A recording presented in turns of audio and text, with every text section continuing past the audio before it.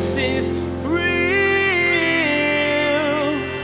There's power in your name. We find hope when we trust in your ways. We need real. Jesus is real. God sent Gideon with 300 men to go against a huge army. Nobody would have said that's a good plan.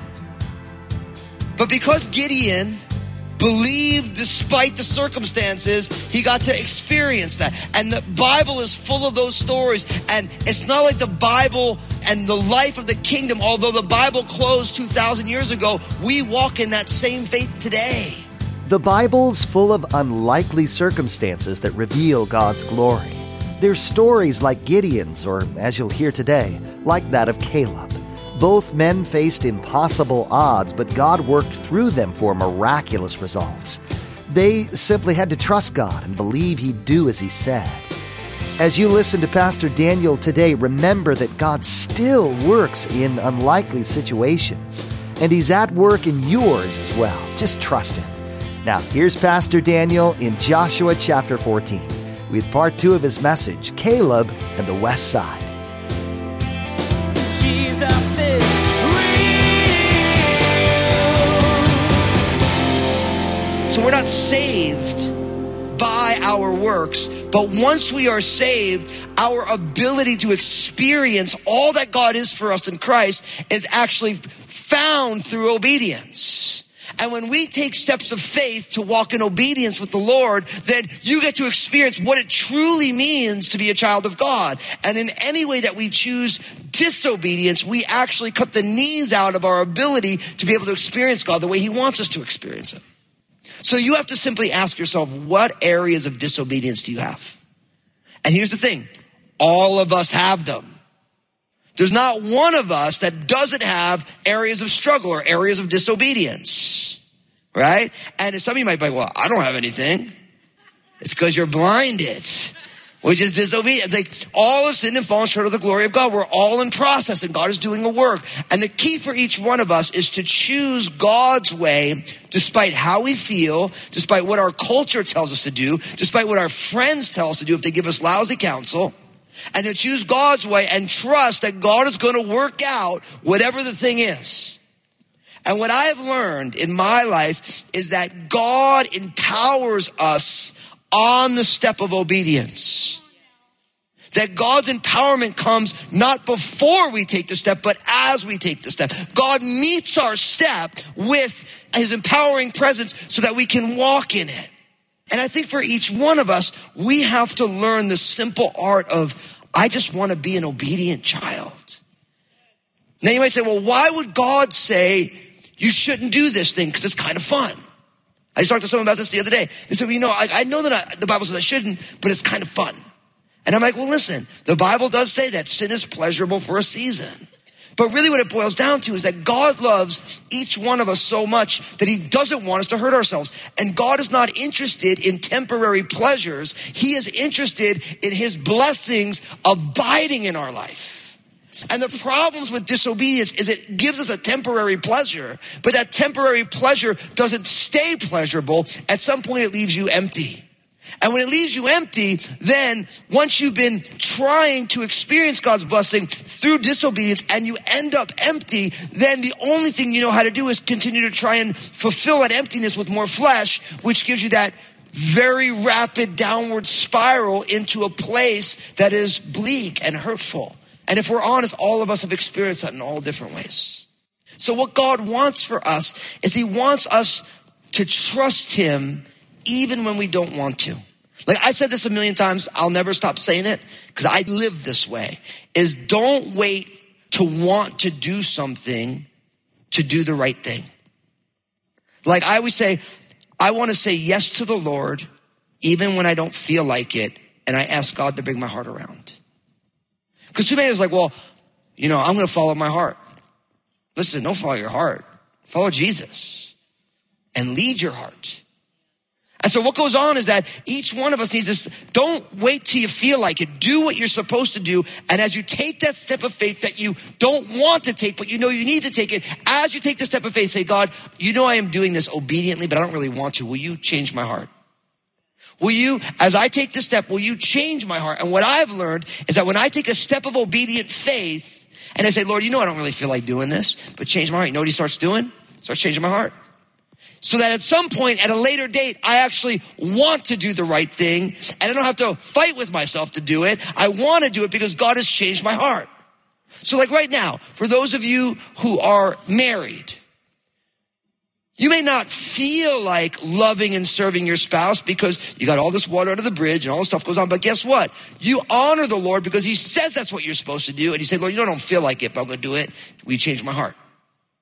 And you know what he does? He changes your heart. But he won't change your heart if you don't do it. But if you choose to take the step of faith, he will change your heart. Like with your jobs. Or for those of you who are like, well, my job is school right now. When you do your job as unto the Lord, not as unto your boss, right? So that you do not what everyone else does, but you do what you're supposed to do. You do your job with excellence as an act of worship to the Lord, and your employer gets the benefit and they give you money to be there. When you don't feel like doing it, but when you step out in faith, God will enliven that within you. And before you know it, it doesn't matter what your boss thinks. It doesn't matter what the company thinks because you know who you're living before. And as you take that step of faith, God changed your heart. You know what that's called when you do that? It's called faithfulness. You're faithful on your job. You're faithful in your school. And when you are faithful, God now can work with that. But you don't learn faithfulness doing the things that you want to do. You learn faithfulness when you take steps of obedient faith with things you don't want to do. Does it make sense?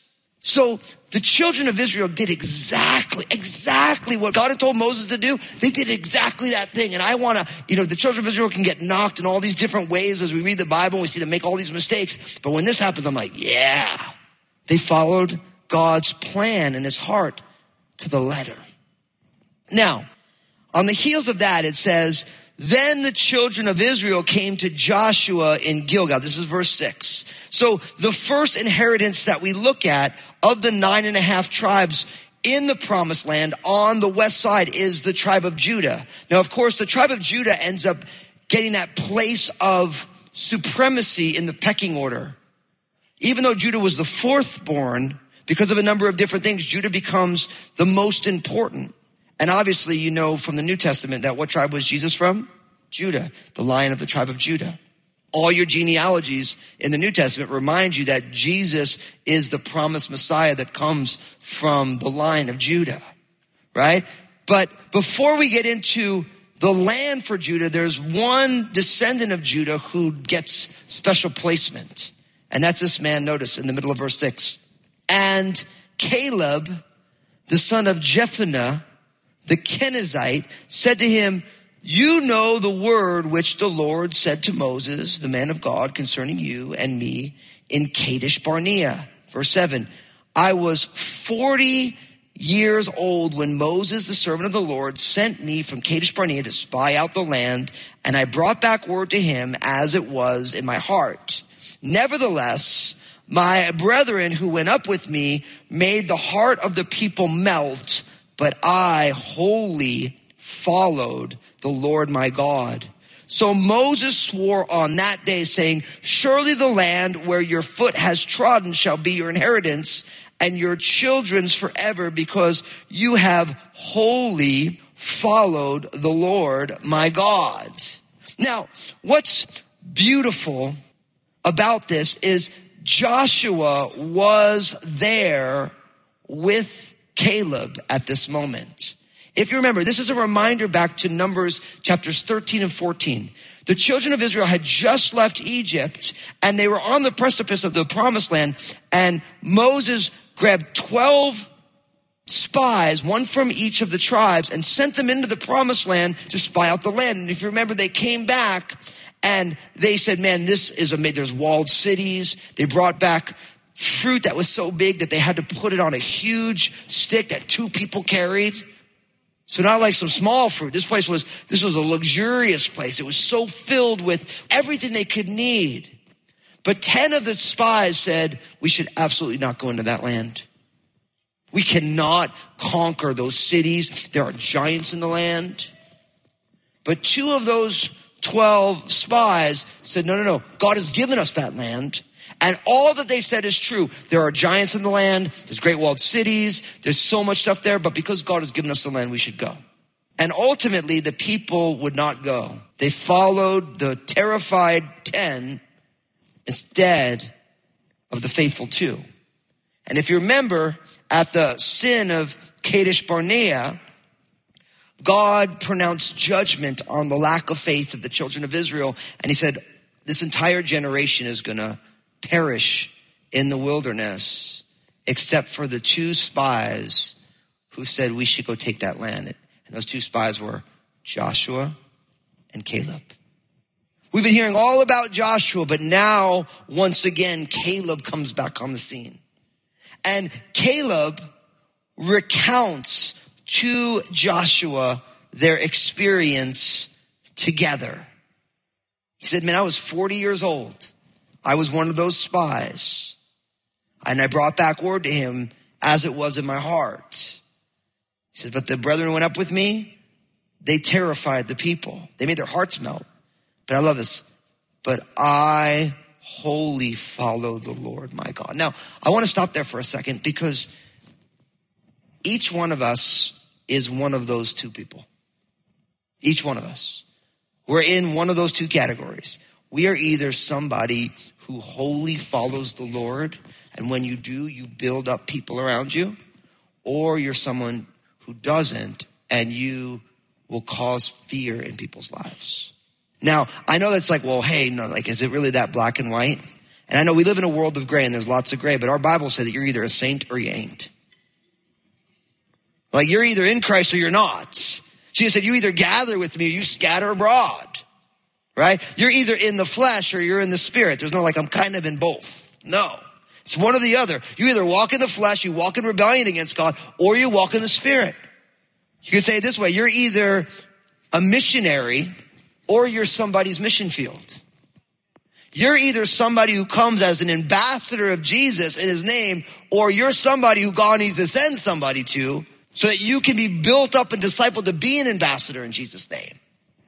And in the same way here, you're either somebody who promotes faith in God by following him and being able to say, listen, yes, this is huge. God has given us a huge inheritance. And yes, it's a huge step of faith, but because God has given it to us, we can trust him. Or you're someone who says, no. It can go bad for you. That step of faith, don't do it.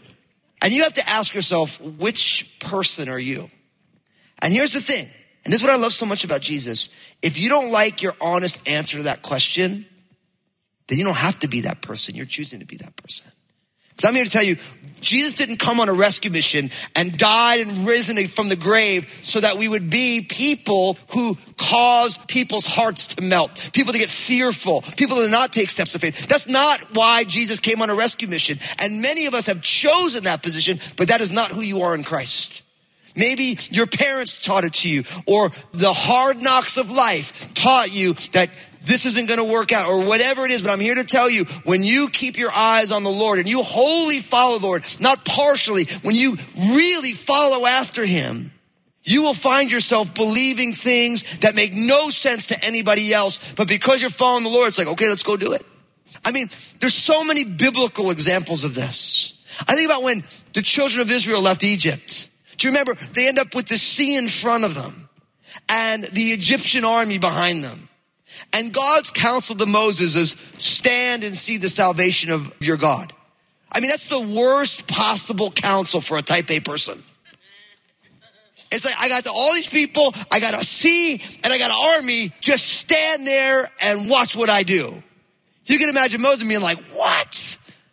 I'm going to stand here? Can I do something? I put on my boxing gloves. I get some rocks. Like, let me do something.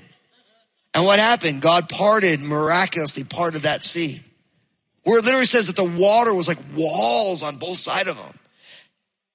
And God sent like his glory, these clouds that came down, and literally the children of Israel walked through that sea unharmed as on dry land. And right as the Egyptian army tried to go in, guess what happened?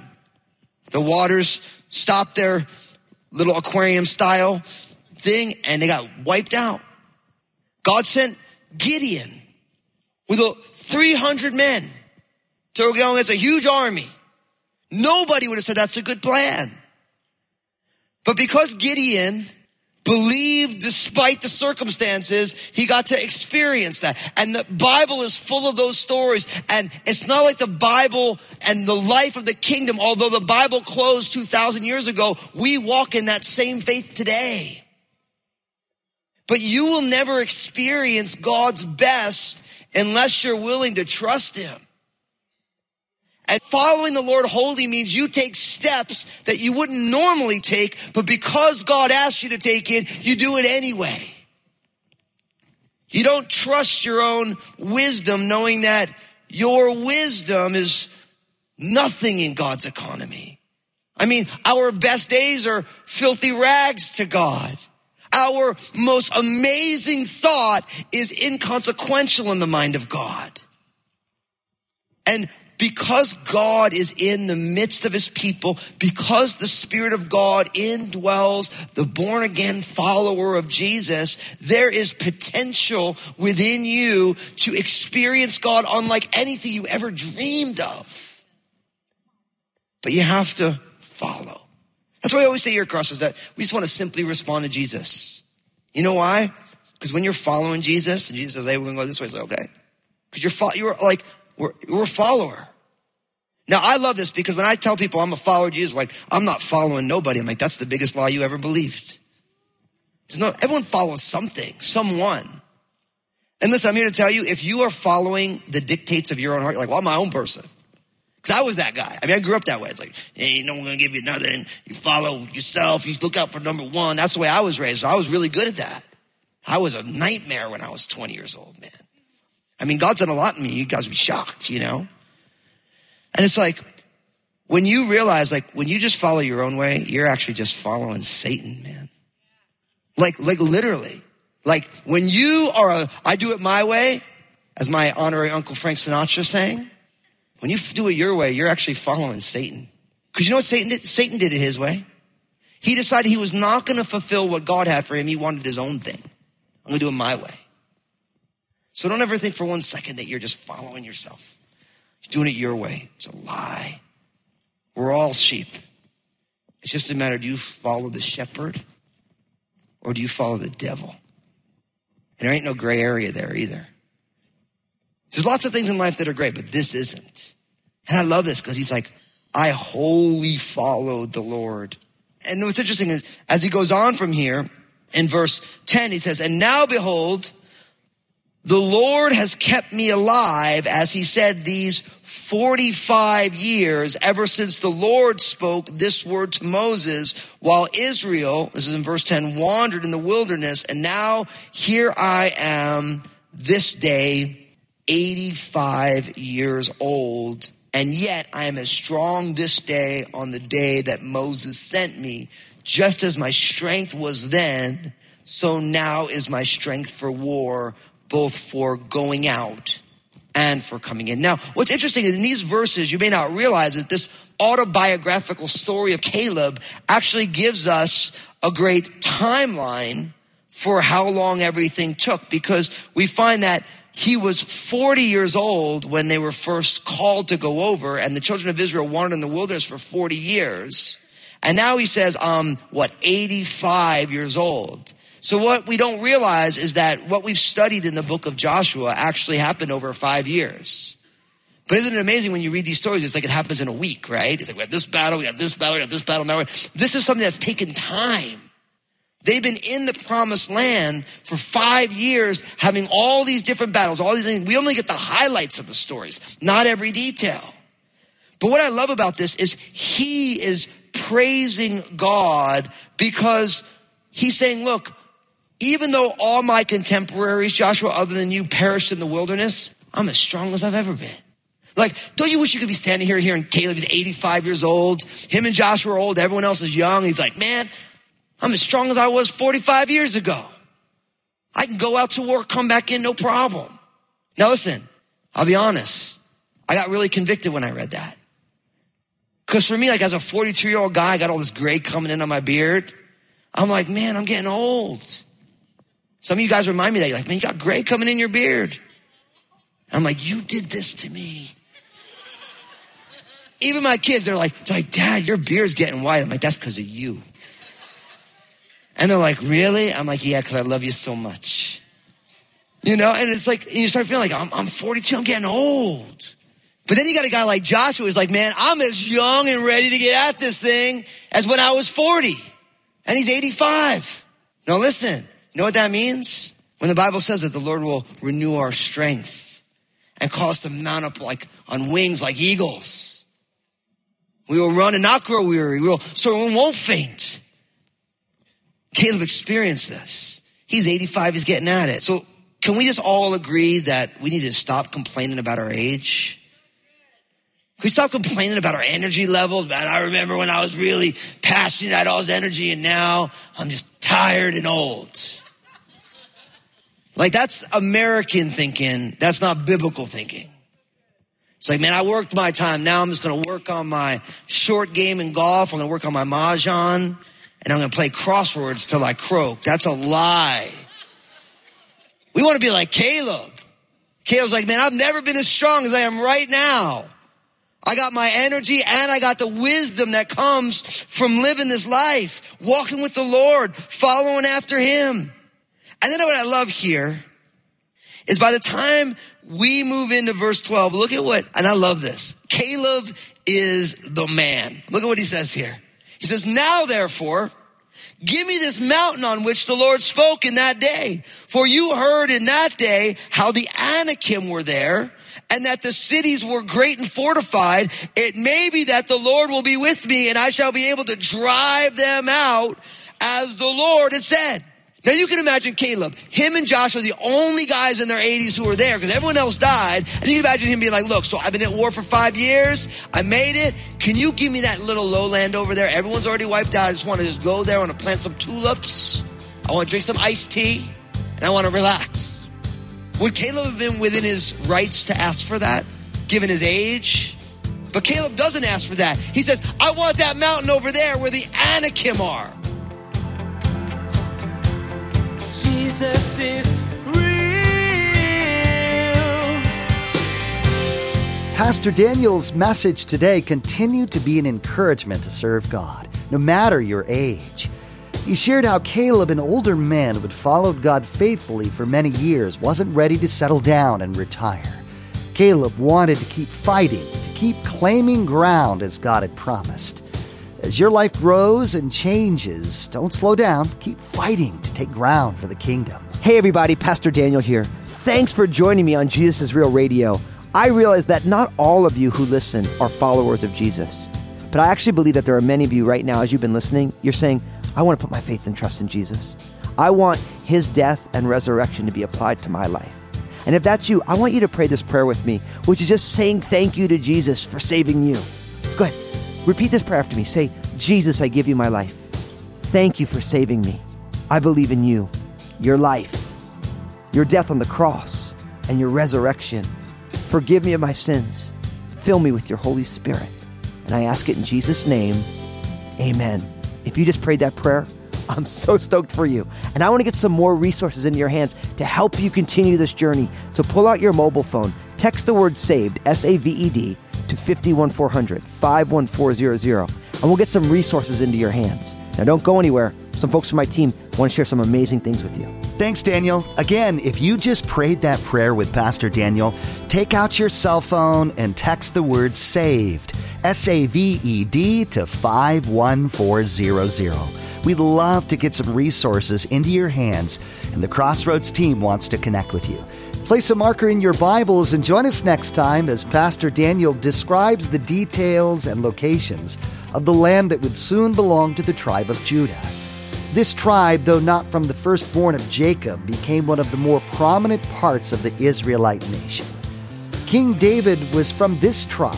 So was the King of Kings, Jesus. The details you'll learn from this next section of Scripture will remind you again of God's faithful plan. Well, that's all the time we have for today's broadcast. On behalf of Pastor Daniel and the entire production team, we invite you to join us again for the next edition of Jesus is Real Radio.